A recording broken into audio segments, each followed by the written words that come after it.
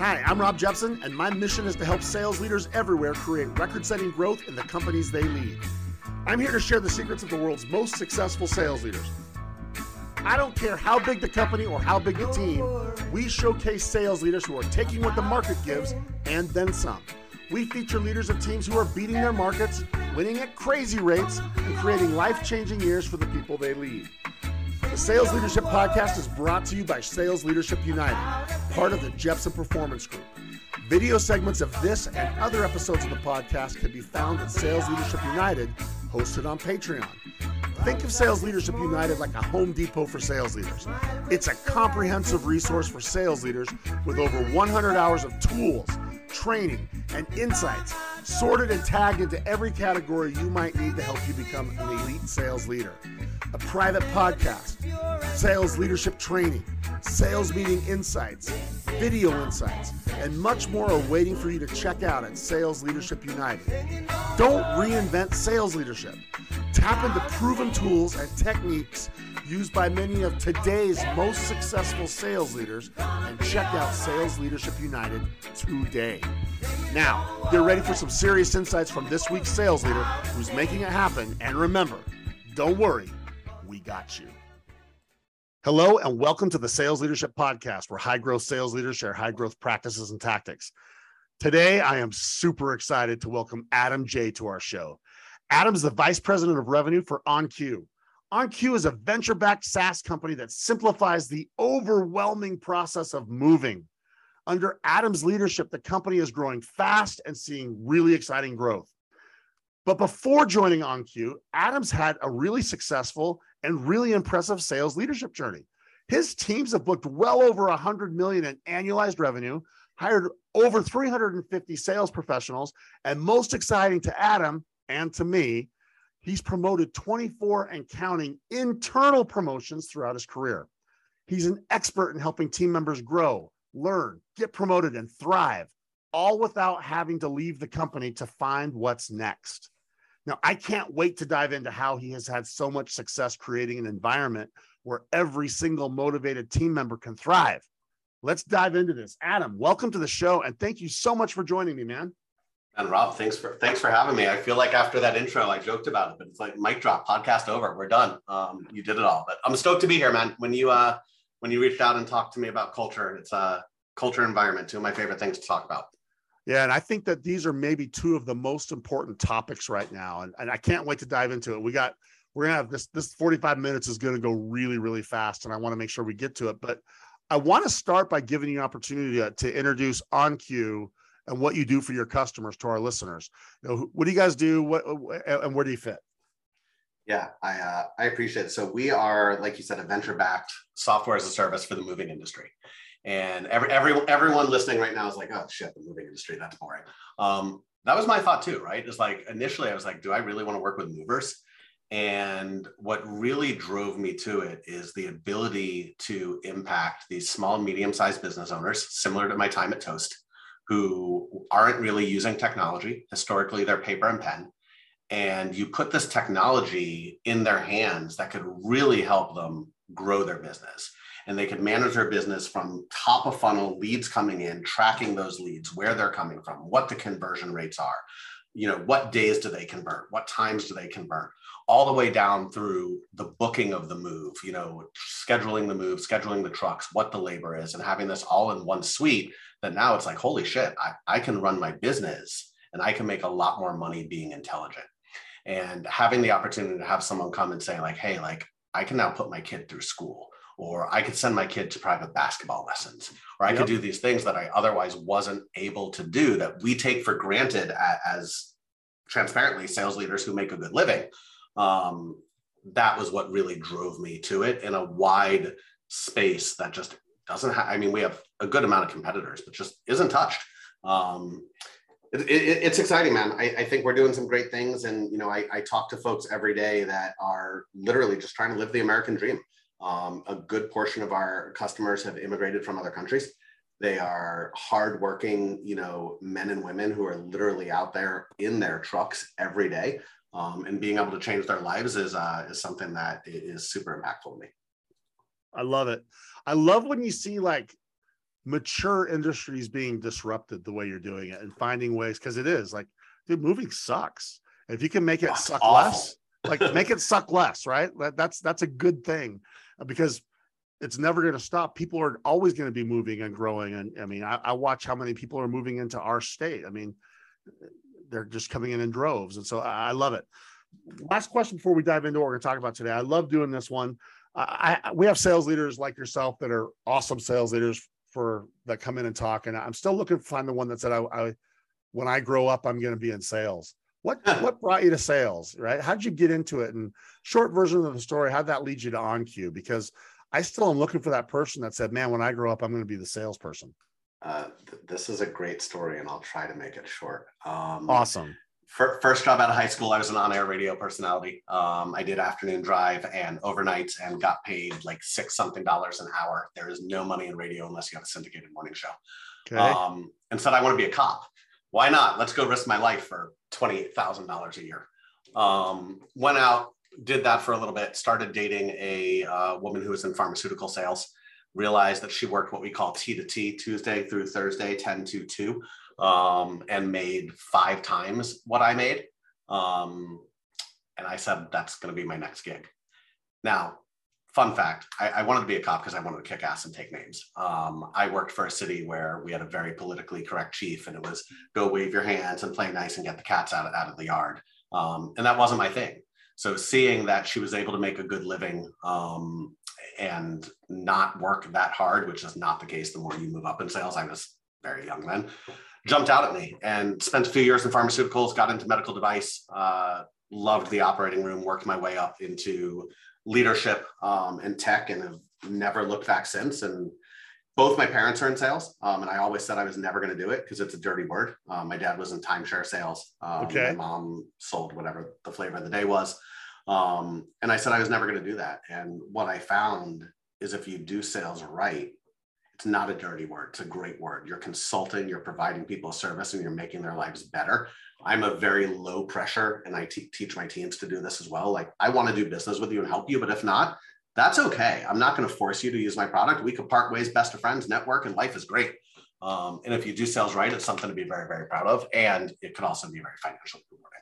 100%. Greatest profession in the world when done correctly. I love your story. Great industries you've been part of, by the way, too. So that's awesome story. Thank you. I did some good stuff, man. It's I miss the operating room. I don't miss healthcare. If there's any doctors listening, forgive me. I selling to doctors is a beast. But I do miss the OR. You know, I could talk shop with you about that industry for a while. I love it. I actually have had a bunch of requests saying, why don't you have pharma sales leaders on your show? Because I've never had one yet. And so I probably should sometime. But that's awesome. I love your story. I love how that road led you to where you are, and you were kind of accidentally involved, but intentionally successful. And I think that blends well to what we're going to talk about today, creating intentional success. But by controlling something, not controlling, but being intentional with something that's very important. Let me set the stage. You've had like this amazing run. For those people that don't know you, like, you've been involved in a lot of different really cool organizations. You've been very successful in helping creating environments where they can thrive. And so I want to set the stage with, just so you know where I'm coming from. I believe sales leaders have 3 roles. Role 1 is the development of people, helping them become that best professional version of themselves. Number 2 is environment. Can we create an environment where the motivated can succeed? And then role number 3 is accomplishment. Can we help people win now with the skills and tools that they have? Okay. And we got to do all 3 of those. And you and me have discussed, I mean, not, you and me have, but also I've touched on environment, I've touched on culture, but I've never had a show on it to that. Because I don't think I ever found someone that was like their go-to play until I bumped into you and started learning about you, and I followed you and I consumed a lot of your stuff. Then it was like, I got to get Adam on the show. So can you talk to me and our listeners? You got 45,000 listeners listening to you right now. No pressure. How important is environment and culture if you want to build high-performing teams? Let's start with the easy question, and then we'll drill down, right? No, I love it. In my opinion, to create a high-performing team, it is the single most important factor. Listen, you have to have reasonable quotas and attainable goals, and all of that sales, quote unquote, stuff matters. But at the end of the day, if you don't have a positive culture, a rewarding culture, and an environment where people want to come work together every single day, notice how I didn't say for me or for the company, you can't be successful because people are just going to leave. Well, you just set us up at a nice trailhead. There's like 5 hikes we can go on from this trailhead with that statement you just made, bro. Well played. So I agree with you. I think it is. And one of the reasons I like it, and maybe we'll do a little serve and volley here. I love what you said. I'll tell you one of the reasons I like it is I think the environment, whether we want to admit it or not, I think if it's not 100% up to the sales leader, it's like 99.59% up to the sales leader, right? I would argue, yeah. I mean, yes. I remember, so I've been at OnCue about 6 months. Okay. And I'll tell this story because my CEO is probably going to listen to this podcast, and I had the conversation with her. And the first thing I said with my first all hands was like, a little surprised that wasn't as upbeat as like I'm used to. Like, I'm the sales guy, right? Like, I'm the loud, like, let's have fun. Let's have a blast. Let's set the culture. Let's make everyone want to work here. And she challenged me and she said, that's part of the reason why you're here. Bring that, change that, make that happen. And I think that when you look at being a sales leader, or maybe a better way to word this is being an executive leader, you can't just look at it as my job is to lead my team. It's only about the culture on my team. Like, yes, my team, the revenue team, is certainly important.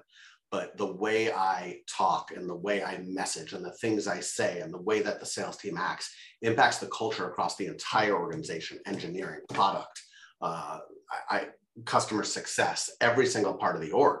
So sales does set that culture because sales brings in the revenue. Or if the revenue's down, it's, oh, sales isn't bringing the revenue. How is sales reacting to this?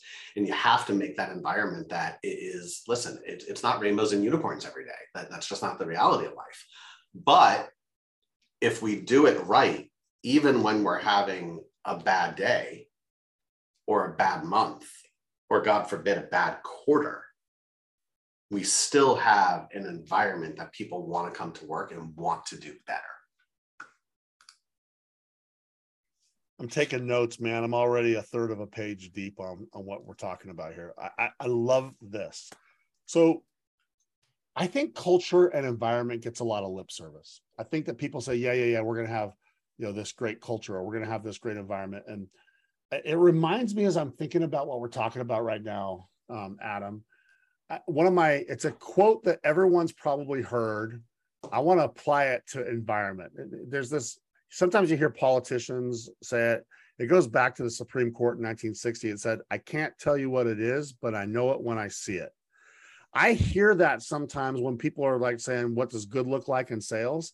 But I particularly hear it in environment. Like, what makes for a great environment? That's hard to tell, but you kind of know it when you see it. I think I don't know, but I won't tell you what I think. What are your thoughts on that? I mean, in one word, and then I could expand, it's bullshit. Thank you. That was the word I was going to say. I think it's bullshit. Yeah. I'll know it when Tell me why. I'll know it when I see it. So, Adam, why do you love your wife? I don't know. I mean, someday she just does this right. I know it when I see it. To set a culture or environment where people want to come to work, where people want to spend the majority of their day, their week, their month, you have to be intentional about it. The culture doesn't just drive itself. The environment doesn't drive itself. It is absolutely top down. You have to be very specific with what you're going for, with the type of people you hire, how you handle everything from celebrating wins to talking about losses to promoting people to bringing in folks from the outside. That all ties into culture. And if you're not going to be deliberate with it and just go with, I know it when I see it. If everyone's happy, the culture is great, Rob, right? Like, people come to work and the culture is great. And like, if you'll remember, the market's changed over the past several years, but let's go down memory lane 5 years ago, right? The big thing was everyone worked in an office, and like, there's beer on tap and there's wine on tap, and we have pool tables and foosball table, foosball table and beanbag chairs, and we have a great culture. I mean, do you really? You have beer and you have some cool seating areas that I could sit in, but I don't know if I would call that a great culture. And I'm sure you'll dive deep as to what makes a great culture, but like knowing it when you see it does not make a great culture. So I love that you said that because I relate to that. I again, it's one of the big three.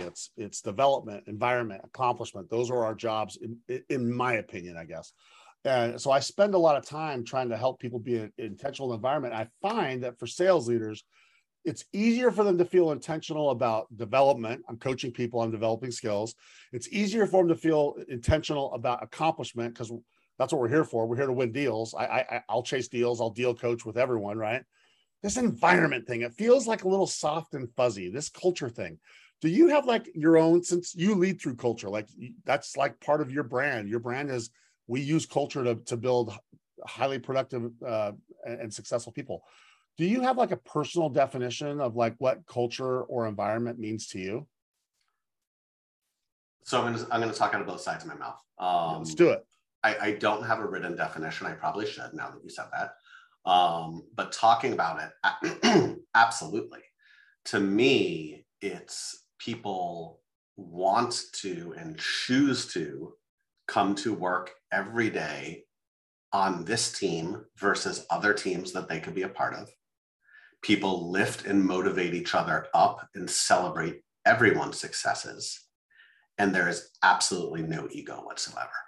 And the example I'll give you, and I think I told this to you when we spoke the other day, and people laugh at me. I was on a sales call the other day. A rep had me on a call, and I introduced myself and I said, hey, my name's Adam and I work for so-and-so. I work for the sales team. And the customer was like, excuse me, what do you mean you work for the sales team? They work for you. I was like, no, sir, I work for them. At the end of the day, like my job is to block, tackle, and get shit out of the way. I am a glorified administrative assistant, and I am fine with that. I love that. But when you have a culture of everyone works for me and it's what I say, and it's like, this is a dictatorship, and don't get me wrong, everything is not decision by committee, and someone has to certainly make a decision. But you can't just go roll out a change without seeking any feedback and tell people this is the way it is because Adam says this is what we're doing because it worked at employer A and we're going to do it at employer B. It doesn't work that way. People also, Rob, have to be comfortable being uncomfortable. And I think that's really important when you look at culture. I talk about a culture of coaching a lot. I use that term very often. I love that, by the way. A culture of coaching. We're going to make people better. We're going to look at what we do well and we're going to replicate it. We're going to look at what we don't and we're going to tweak it, but we're never going to make you feel bad. And I'm going to encourage you to make all the mistakes you can. Because at the end of the day, when I worked in healthcare, I had a device that removed polyps and fibroids from women's uterus. So we were like literally working to cure cancer. I know what that's like. As I will tell anyone on my team, the worst thing you're going to do is make a mistake. We are selling fucking software, people. We are not curing cancer. It is not the end of the world. We will fix it. So you can literally say that because you have been in the business of curing cancer. I like that. I have. You got to have fun, man. You got to have fun at work, and you have to encourage people to be themselves and to have a good time. When you put everyone in this box, and don't get me wrong, there's certain industries you have to be in a box. I get it. You're very, very, very regulated. My mortgage broker cannot say the stuff that I want to say, and he has to watch everything he says because it has to be. I get it. We're not in that space, and salespeople don't want to be in that space. All right, this has been fun. Like, thank you. I love the tempo. I love like your insight. I love like your energy around this. So you set a good case that we have to be intentional. I can't say I know it when I see it. So we got a bunch of people listening. They're probably nodding their heads. And I hope that they're auditing right now. Like, do I have a good, I guess I got like 3 questions. I don't know. I'll throw them at you and maybe you can choose what we prioritize, what you think we most. One is, how do you know if you have a good culture? That'd be one question. Cause we got a lot of people, I want them to audit. Like, how do you know? Like, maybe you don't even know it when you see it, right? The second is there any advice you can give on how you go about being intentional? And my third question was, are there any kind of common elements? I agree with what you said. You can't say, well, because it worked at company A, it's going to work company B. No, but are there any common elements that you would say need to be part of the environment and the culture if you want to have predictability and repeatability and growth? Yes. 3 questions. I don't care which one I'd love to talk about them all. I want you to prioritize those. I'm glad you wrote them down because I was rambling. Where would you like? I think all 3 of those will help our listeners. We got a lot of people listening right now, and I want to help them build these environments so they can all move into next year with environments that fuel their success, right? I love it. The one that's near and dear to me looking at these is, advice on how you can be intentional. Let's go there. I think, excuse me. And I think that's really important, right? Because we started this by saying you have to be intentional. You can't just go in and be like, oh, I'm going to create a great culture because I'm going to buy everyone donuts on Friday and pizza on Monday. Like, that doesn't really make great culture. I'm happy to take I'm on keto, but otherwise I'm happy to take the donuts and pizza. But how do you be intentional? There's a few ways to do it. The first thing that I do whenever I start in a new role, and I encourage any leader that I hire to do this, is to sit down and shut up. And I'll expand on that a little bit. But you can't come in and immediately try to change everything.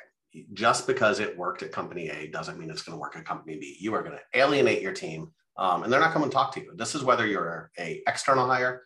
This is whether you get promoted internally. The worst thing you could do is you get promoted from rep to manager. And guess what? I'm going to implement every idea I think is great, and I'm going to upend the world. People aren't going to like that. You have to first seek to understand, just like we do with our customers. And, for those who are going to watch some of these snippets, like this sign back here that says, tell me more, applies in everything. Let me push pause on that. So to our members of Sales Leadership United, you're going to see these video snippets. I want to ask you if we have time about your top ones, but yeah, he has a big sign that says, tell me more. Tell me more. I love that. What a great kind of credo, right? Use it with the customers and use it with your reps. Everything that I want to understand, I want to know the why. So, Rob, tell me about, you've been here a year. Tell me a little bit about what you like, what you don't. Great. We'll go through that. Talk to me about your performance. Tell me how you think, what can we do to make you better? Whatever it is. Well, why is that what you think you need to focus on? Oh, because it's going to help me do this, that, or the other. Great. Why is that important to you? Tell me more. And it's the same thing we do with customers, right? Deep discovery, big disco, little demo, same exact thing. So when you're starting, as a leader, or you're coming in as a leader and being promoted, you really have to focus on understanding the lay of the land, understanding what's working and what's not, and showing people that you respect them and their opinions as much as your opinions that you're going to try to bring in. Because people are going to have good ideas, right? Not everyone wants to be a manager. Not everyone wants to be a leader. You have reps that want to carry the proverbial bag for the rest of their life, and that's okay. They could add a ton of value. So that's number one. Number two, something that I've done every quarter since I've been a leader, and something I have my managers do every quarter. I can't wait to hear it. It's a simple 360 survey on Google, man, every quarter. And it's like 7 questions, and I won't remember all of them off the top of my head, but the important ones, it's obviously how did you perform 1 to 5? Why? What do you need from me to make you better? What am I doing that you want me to stop doing? What am I not doing that you wish I did? And if you were me, what's the first thing you would change right now? And I set the stage with this, that listen, like, obviously I'm not going to necessarily go and change what you say we need to change right now, but I am going to take that feedback and I schedule an hour one-on-one with every single person who fills it out, and I talk through it. I don't just read it and it goes in the abyss, because otherwise it's just some stupid form that some sales manager wants them to fill them out that no one's ever going to read it. But we talk through it, and I talk through the tell me more of like, why is that what you would focus on changing? Let me tell you why I think this is a great idea. Or conversely, let me give you a little bit of rationale as to why we do it this way and why we can't change it. And what I found is a lot of times leadership just doesn't explain the why. And people just think it's busy work and it's bullshit. And the process is this because some VP of spreadsheets is, I like to call them, and that is not my quote. That's a Scott Leese quote. I want to give credit where credit's due. But some great guy to give credit to, by the way. Great guy to give credit to. Scott's the man. Shameless plug for him. But when you are just sitting behind your desk looking at stuff and you don't give the why as to, the rationale as to why it's important, then it is just busy work and people don't understand. But I've gotten such great feedback from that survey every quarter that a lot of it is actionable, and it has resulted in changing priorities or how we do things. There was one that even when it was looking at compensation, I changed the whole compensation plan based on feedback from 27 people that all said this fucking compensation plan sucks. Like, you want to keep people happy. Okay. I love those. Those are good places to start. So, and can I add one more? You can add as many as you want. I'm going to cut you off, but I'm going to add one more. As that sales leader, as that executive leader, it's your job to then manage that up to the C-suite and make sure that it flows through the organization. Oh. That is how you're intentional. Because while I can fix it with 5 reps, 7 reps, 30 reps, 100 reps, however many reps, it's going to reverberate throughout the org. And you have to make sure that your leadership partners are also instilling the same culture. Otherwise, you have this culture battle. You have, oh, sales has so much fun, or sales is great, or, Rob listens to all his employees, but, Mike over in engineering, man, those people are never happy when you get on the phone with them. Like, they're always pissed off and they don't want to talk to sales. Like, that doesn't work, man. We got to work cross-functionally to be successful. I really, really, really like that. So managing up is something that we haven't done a show on either. Maybe we'll have to have you come back and do our show on managing up, because that's a hard one, man. I still struggle with that, full disclosure. Yeah, well, that's on my list of shows I want to do a show on, is managing up, because that affects every single sales leader, whether you're a frontline sales leader or in your seat, the guy responsible for all of the revenue. So those are some good places to start with being intentional. I like that you started with this 360 concept as well. How involved, I think I know what your answer, but I want to address this. I think I know, because I think you just said it, but I want to maybe say it another way. So forgive me in advance for asking the same thing. How involved is the team in the culture you want to have? Do you actually have a culture conversation, or are you deriving it? Are you deriving it from these things you're doing? No, man. You know what I'm saying? We talk about culture. We talk about environment. We talk about where you want to work, what you're looking for. I'll give you the simplest example. We have an opening. We talk about what kind of person we want to bring in. What are we looking for as a team that's going to benefit the team as a whole? And one of the things I've always said is I want a culture addition, not a culture fit. I want people who are going to make us better, who are going to challenge us to think differently, who are going to make us think outside the box, and who are going to bring strength to the areas where we might have some weakness, and that's okay. But it's so important to me when I'm hiring that I bring in people who are going to add to that culture and be part of that culture. Because as you know, and I've spent my career in the startup space, other than in medical device, but one bad hire can massively screw things up. Whether it's a leader, whether it's a BDR, whether it's a AE, one hire can mess it up. So if you're not having these conversations with your team about what culture should look like, where do you want to work? What's important to you? What do you need from me as a leader? Conversely, what the hell do you need? Where do you need me to stay back? Where am I getting in your way is one of the questions I ask my managers all the time. Where am I getting in your way that you just need me to get the hell out of your way and let you do your thing?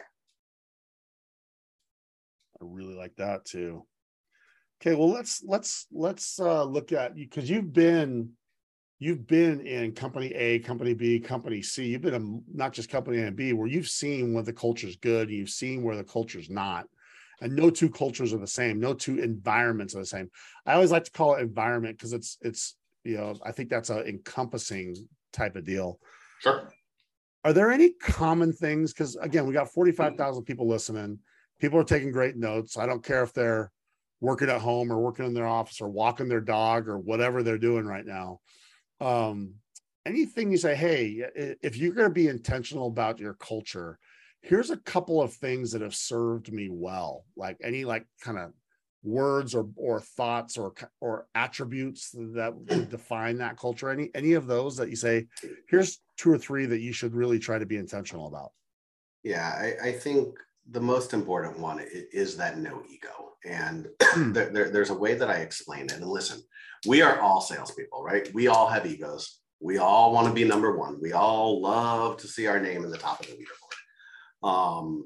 And I was that guy for a long time. I'll tell you a quick story, and I'll try not to make it too long. But go for it.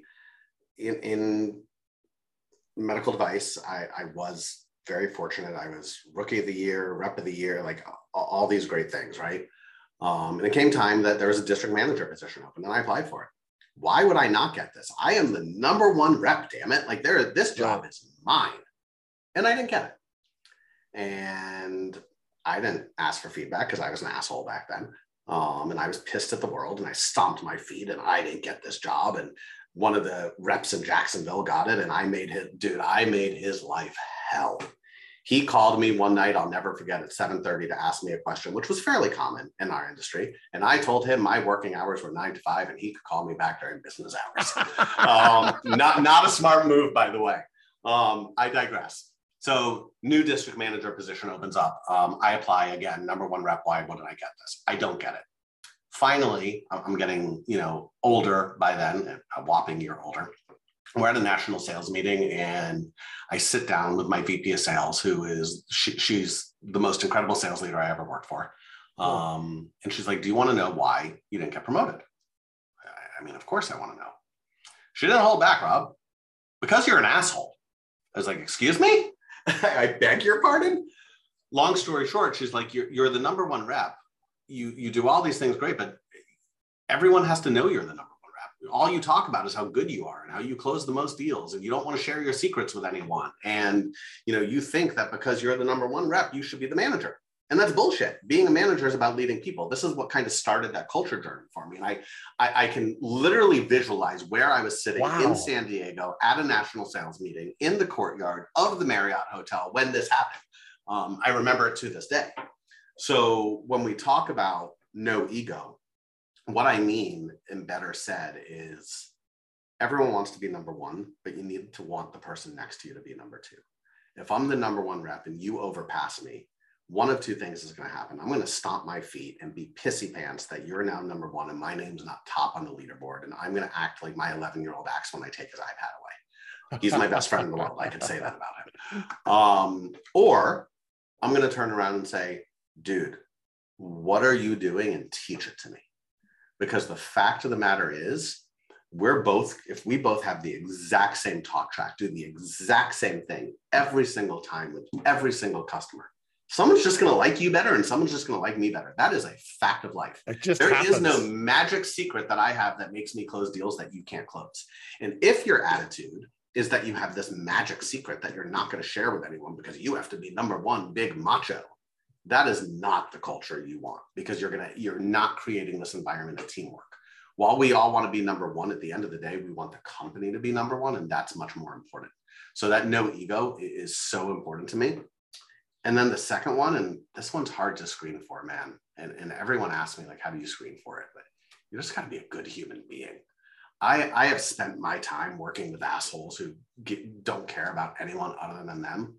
I really try to hire people who want to give back, who have tangible examples in their career or in their life of how they've helped others. And it doesn't mean you have to go volunteer for 6 hours a month at, whatever, charity you do. If you do, that's great. But how are you giving back? Tell me about a time where you helped someone on your team who was failing or who wasn't performing as well as you. Tell me about a way in your personal life that you give back, either to your community, your neighborhood, your friends. Just like, what do you do outside of work to give back? And I think that when you look to hire good human beings, those are the folks who want to work together. Those are the folks who want to do right by your customers, where it's not, how do I close this deal to get the commission? And they have commission breath. It's, how do I do right by the customers? And those are the people that the people next to them want to work with. It's interesting that you say that. I think we could you said we could have a mic drop on your intro. I think we could do a mic drop. If the only thing we said is live your life and don't be an asshole, live your life and be a good human being. If we just said those two things, right? Don't be an asshole, but also don't be neutral. Be a good human being. Yeah. You do those two things, man. What happens to our world all around us? It changes fast, right? And I say that as a recovering asshole. And I admit that. Like, listen, I was not always the nicest person. I certainly, and I still have lots of room to improve. But when you are intentional about it and you assume positive intent, we talk about culture and assume positive intent. I had a BDR, I'll never forget. I had a BDR who was off on their activity by upwards of 50%. And my BDR manager at the time, young manager, new manager, reamed this guy in a one-on-one, like just went right into it in the one-on-one of like, your numbers are down and you can't be there. And we could talk a whole show about why I think activity is meaningless, but that's a whole other conversation. I want to have that show with you, I think. A whole nother conversation. But the long and short of it is, after this manager, who I did not hire, by the way, got done berating this guy, he said, I'll tell you why my numbers are down. My wife's mother passed away, and that's what we've been dealing with. How do you think that manager felt? He felt like an asshole. Like that, because at the end of the day, assume positive intent. Metrics tell a story, but we're leading people. And you have to create the environment where you are leading people, not numbers. You are coaching people and developing people and investing in their career. And when you do that, people want to work for you. When you do that, people tell their friends to come work with you. And that's the most important part. When you are the manager that just looks at activity and looks at a dashboard and is this VP or manager or director of spreadsheets and nothing else matters. At the end of the day, like, my CEO doesn't need me to look at reports and drill down on them. She could see the same damn reports I could see. Like, that's useless. It's building that culture and building that team of where people want to work here. So that's the second time you referred to VP of spreadsheets. We have 9 minutes left, and I want to give us time to wrap up the right way, but I would be remiss if I didn't dive into that VP of spreadsheets. You already accredited it to Scott. Scott's been on our show a couple times. I'm a big fan of Scott. Tell our listeners, when you're talking about VP of spreadsheets, what do you mean when you say that, and why is that something that we should avoid? It's such a pet peeve of mine. So not everyone, the old stigma of sales leaders is the higher up you go, the less work you do. That I'm now the VP of revenue. Everyone could see my air quotes. So I'm some big shot. And my job is to just look at reports and pull the HubSpot or Salesforce, whatever system you use, look at the dashboards, and great, it shows our numbers are down here. I need to go yell at Bob because his numbers are down. Or Chris's numbers are high this month, so he might be the best rep. Or, I'm going to look at a BDR's activity and they're not making their activity, so they must suck. It's literally taking no interaction with people, with customers, and it's just going off the data. And please don't misunderstand me. I am a data-driven sales leader to the core. I love me reports like it's nobody's business. I love me automation like it's nobody's business. But that is different than being a spreadsheet leader. Absolutely. Yeah. You use that data to guide conversations with your team, to understand the why behind the what. The data is the what. You need to know the why. You have to talk to customers. I talk to a multitude of customers every single week. Even at quote unquote my level, I am on sales calls every week. I am on customer service calls every week. I took a churn call today myself. My rep was like, "You're going to take it?" Of course I'm going to take it. Well, that's not your job. It absolutely is my job. How can I make you better at your job if I don't get involved myself? And listen, I love Gong. I sing Gong's praises. I think it's the best platform anywhere in existence. But there's only so many things you could learn from a Gong call. You still have to have those conversations yourself. And the VP or director of spreadsheets is just going to be looking at the churn numbers or looking at the sales numbers and not getting involved. And coaching I won't even call it coaching. They're going to be leading by spreadsheets instead of saying, "You know what, Rob, instead of me telling you how to do this, I did this type of discovery and this is how I run MedPick and this is how you need to do it. Great, go do it and get back to me." Well, that's one way to coach. The other way is, you know what, Rob, I would never want to overstep. And the way I normally run sales calls when I get on calls with reps is I'm going to let you do your thing. If you want to use my title, great. If you need to build credibility, tell them that I'm your damn trainee. I don't really care. I'll be whatever you need me to be. But in this sales call, the first time we do this, what I'd love, if it's okay with you, is for me to kind of show you how I would run a discovery or how I would run a demo. And then next time we could switch roles and I could kind of be whatever you need me to be. But I want to show you by example instead of just telling you what to do. So let me tell you what I just wrote down as we are wrapping here, man. We got 8 minutes left, and this went awesome. This has been. It doesn't feel like it's been 45 minutes. Yeah, I know, and that's why I have to write it down. Otherwise, it goes long. This is why because you try to have an environment where people will thrive. Your success starts with culture. The reason you abhor, like you can't even say VP of spreadsheets without saying it with disdain. It's funny to listen to you say, because you say it with, because you emote a lot. I love disdain. Yeah.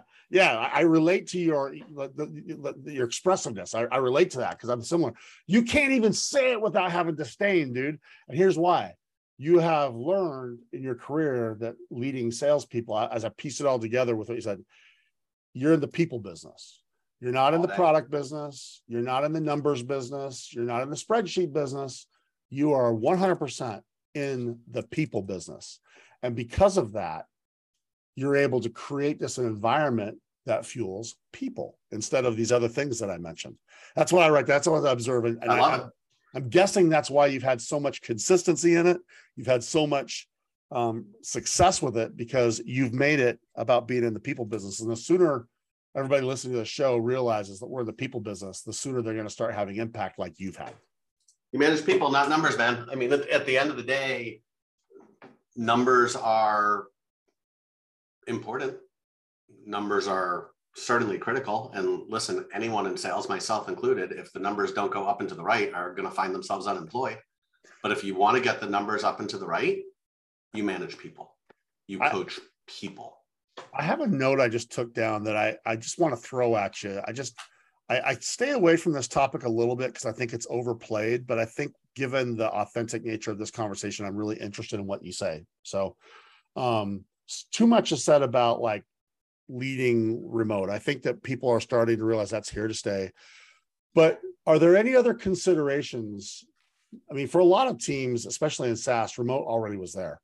Are there any thoughts that you would say to our listeners, hey, when you're going to be in the people business and you're going to be building cultures and environments where people thrive, any special considerations to account for the remote nature of work? Absolutely. Just high level. I've only managed remote, right? Like I've never worked in an office. And when COVID happened, everyone's like, oh, how are you adapting to remote? I mean, I don't know. It's been there forever. Yeah, right. Been there. But I think when you are managing a remote team, it's even more important that you have that kind of personal relationship with your team. I believe in mixing work and play. I know everyone on my team's wife's names, husband's names, kids' names, where they go on vacation, what they do for fun. I start every meeting with like, listen, before we even get into this, like, what do y'all do this weekend? What do y'all plan this weekend? How's the kids? How's the family? My dog will come in and jump up during meetings. My kid will come in like he owns the place. And I set that expectation with my team that that's okay. And that's important. And I think when you do that, because we don't get to spend time face-to-face in the office, right? So it's important that I take that 2 minutes and I get to know about you. I do walking one-on-ones. So I have two types of one-on-ones. One is like core, we're going over the numbers, like you need to be in front of your computer for that. But my coaching and development one-on-ones are totally separate. I don't mix the two. That goes back to culture. I want people to really feel like that this hour is to invest in you and to make you better. I don't want to talk about numbers and your performance at all. I want to talk about how to coach you, develop you, and make you better. That's a walking one-on-one. Go out, take your phone. We don't have to be on video. Let's just shoot the shit, go for a walk around the block and humanize people. So good. All right, we got time for it. I want to do it. I want to do my 3 rapid fire questions with you because I can't wait to hear where you go. Oh boy. You in? You ready? Yeah, let's do it. Okay, biggest sales leadership challenge you're seeing right now in the current environment. How do you beat it? So I think it goes back to what you said. A lot of folks don't know how to lead remotely. It's not something they understand. They are so focused on the metrics. I'm glad I asked that question now then. That's good. You just got to take a step back. You have to take a step back. It goes back to everything I said. And remember that you're talking to people and you're talking to humans. And that's how you counteract it is numbers are important, but without your people, you're not going to have numbers, period, at the end. Beautiful. Second question 2. Thank you for that one. I love that answer. You've built some teams. You're good at building teams. When you're building teams and you're interviewing people, is there an interview concept or is there a characteristic that you're looking for? And like, is there a go-to kind of question that you have to try and find for that? When you use it, what is it you're looking for? So I think, there's a couple things when you are interviewing, like we talked about no ego. We talked about,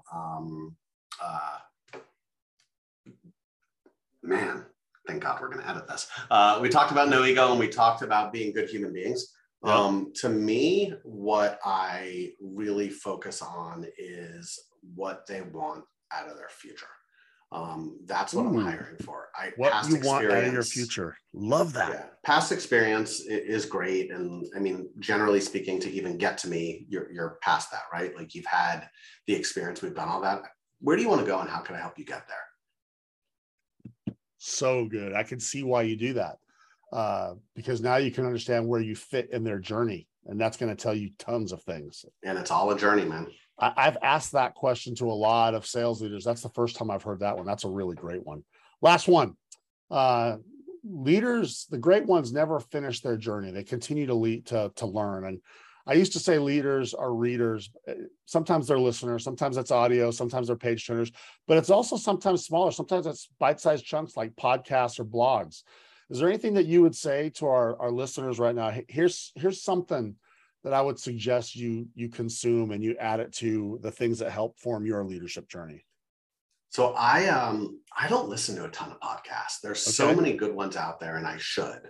I love the Millennial Sales Podcast with Tom Aliamo from Gong. He's awesome. I think is a great one. Yeah, he's awesome. The Surf and Sales Podcast with Scott and Richard is amazing. Also awesome. I'm a big reader. Right now on my desk, I'm reading the Culture Code.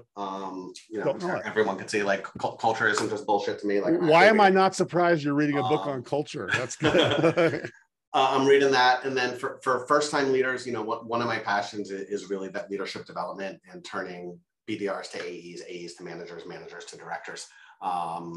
More Than a Number, Scott's book. And like Scott didn't pay me to like say any of this, but More Than a Number is a great one that I think it's important that people read. I love everything you just said. I want to read that culture one. I can't get behind you enough on endorsing Scott. He's he meets everything. He's good at what he does, but he's also a terrific guy. Dude, this has been awesome. Do you have any final thoughts to our listener base before we sign off? Yeah, I think be intentional, right? At the end of the day, leadership is an immense responsibility, and you are running a team. Yes, you're responsible for numbers, but at the end of the day, you're responsible for people's career growth. And you have to remember that every decision that you make is going to affect someone's career. And there's going to be decisions you're going to have to make that you're not going to like. And that's okay. But you have to remember that, like, how would I feel if this was done to me? Okay. How do people get more of you? How do they connect to you? How do they pick up what you're putting down? How do they learn more about what you're doing? All that good stuff. LinkedIn is the place to go. LinkedIn.com/in/Adam, B as in boy, Jay, is where to find me. Yeah, that's the best place. I don't host a podcast. I've toyed with the idea, but I don't do it. But I'd love to connect. I am that guy that will give 20, 30 minutes of my time. Like if someone has something they want to run through and have an idea, and if I could be a help, I'd love to help. His name is Adam J. He has a long history of creating environments that help the motivated people thrive and succeed, where they can progress and achieve what they want to achieve without having to go to another place. If you want to understand how to be in the people business, my advice, follow this dude. Follow my man, Adam. Adam, thank you so much for joining us. Thanks for sharing your insights. This was incredible. I enjoyed it even more than I thought I would, my friend. So thank you. It was great. Thanks for having me. As I say to everyone else, brother, happy selling and go get what's yours. I love it. Hey, everyone. Welcome to another So What portion of the Sales Leadership Podcast, where we break down that interview and we ask ourselves, why did that conversation even matter? But first, this podcast is brought to you by Sales Leadership United. Our jobs as sales leaders are really hard, and I mean that, really hard. There aren't a lot of resources for sales leaders to turn to. And the fact is, companies that spend millions in sales training, sales tools, sales process, and sales people spend nothing for sales leadership process, nothing for sales leadership training, and the only sales leadership tools we get are rolled up dashboards. And while it's true that companies should do more to develop the leaders on their team, the fact is they don't most of the time. And that's why I created Sales Leadership United. I did it so we could have resources for the masses. And I'm so pumped that so many of you are going to Sales Leadership United in droves every single week. Thank you. Thank you for your feedback. I'm glad you're finding what's there to be so helpful. Whether you're a new sales leader or one that's been leading sales teams for years, you're going to find all kinds of tools to help you create more impact with those you lead faster. Why? Because it's the world's largest collection of sales leadership assets in the world. You'll find it on Patreon, and it's like a Home Depot for sales leaders. You'll find video excerpts of this and all of our podcasts in 4 to 5 minute segments, all tagged and organized by topic to help you in your sales leadership journey. You'll find my very best content, over 100 hours of sales leadership training materials, sales meeting materials, leadership and one-on-one coaching systems, and much, much more. New materials added every single week, and you'll find everything you need to become an elite sales leader in Sales Leadership United. So don't go reinventing sales leadership.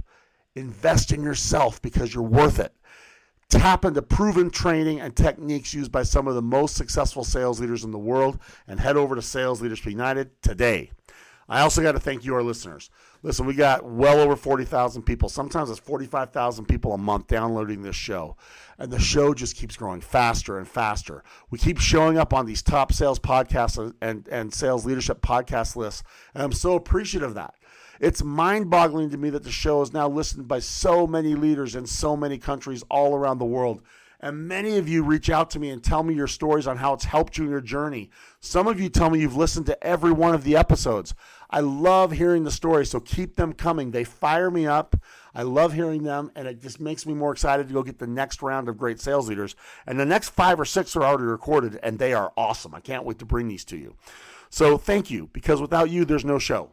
I do this only because I love the sales leadership community, and I'm so grateful that so many of you have found the show helpful. So thank you. Your support's been humbling, it's been inspiring, and my commitment, I'll keep bringing killer guests to you every single week. Now, let's get back to Adam. He's doing amazing work as a sales leader. He's for sure someone that you're going to want to watch and stay close to. And one of the things I love about him is that he makes no secret about the fact that his first place he starts to have leadership success and performance success is culture and environment. The environment is not an afterthought. The environment is not a byproduct of something else. The environment is not a happy accident. Instead, the environment is where he starts. And I had to have him on the show because I think that being intentional about the environment is more important now with so much change happening all around us than it's ever been. And so I really like where he starts, and I hope you caught it. He started with a commitment that the leaders work for the salespeople. I hope you wrote that down. We work for the salespeople. And a huge part of what that means, a huge part of the commitment, it doesn't mean you're doing their job. It doesn't mean that. It doesn't mean you're their admin. What it means is you're intentional about helping them win. You're intentional about having them have life-changing years. And a huge part of that is being intentional about creating an environment where every motivated salesperson can thrive. Not just survive, not hang on for dear life, thrive. So I want you to think about how you do that intentionally, deliberately, how you create that kind of environment, because it is absolutely, positively one of the critical roles we take on when we become a sales leader. Too many times we think our role is to just hit a number. And I think that at best, that's our third role. I think one role is development. We got to be intentional and create intentional development and improvement for each of our salespeople that we work with. And I think just as important, another crucial role is to create an environment where the motivated can succeed. So that means you can't just cross your fingers and hope for a happy accident. You need to plan for it, talk about it, create experiences that foster it. And then never forget that we are in the people business. I freaking love how he hit that point. That culture and environment is being in the people business. And once you realize that with clarity, that our job is about people, then everything changes.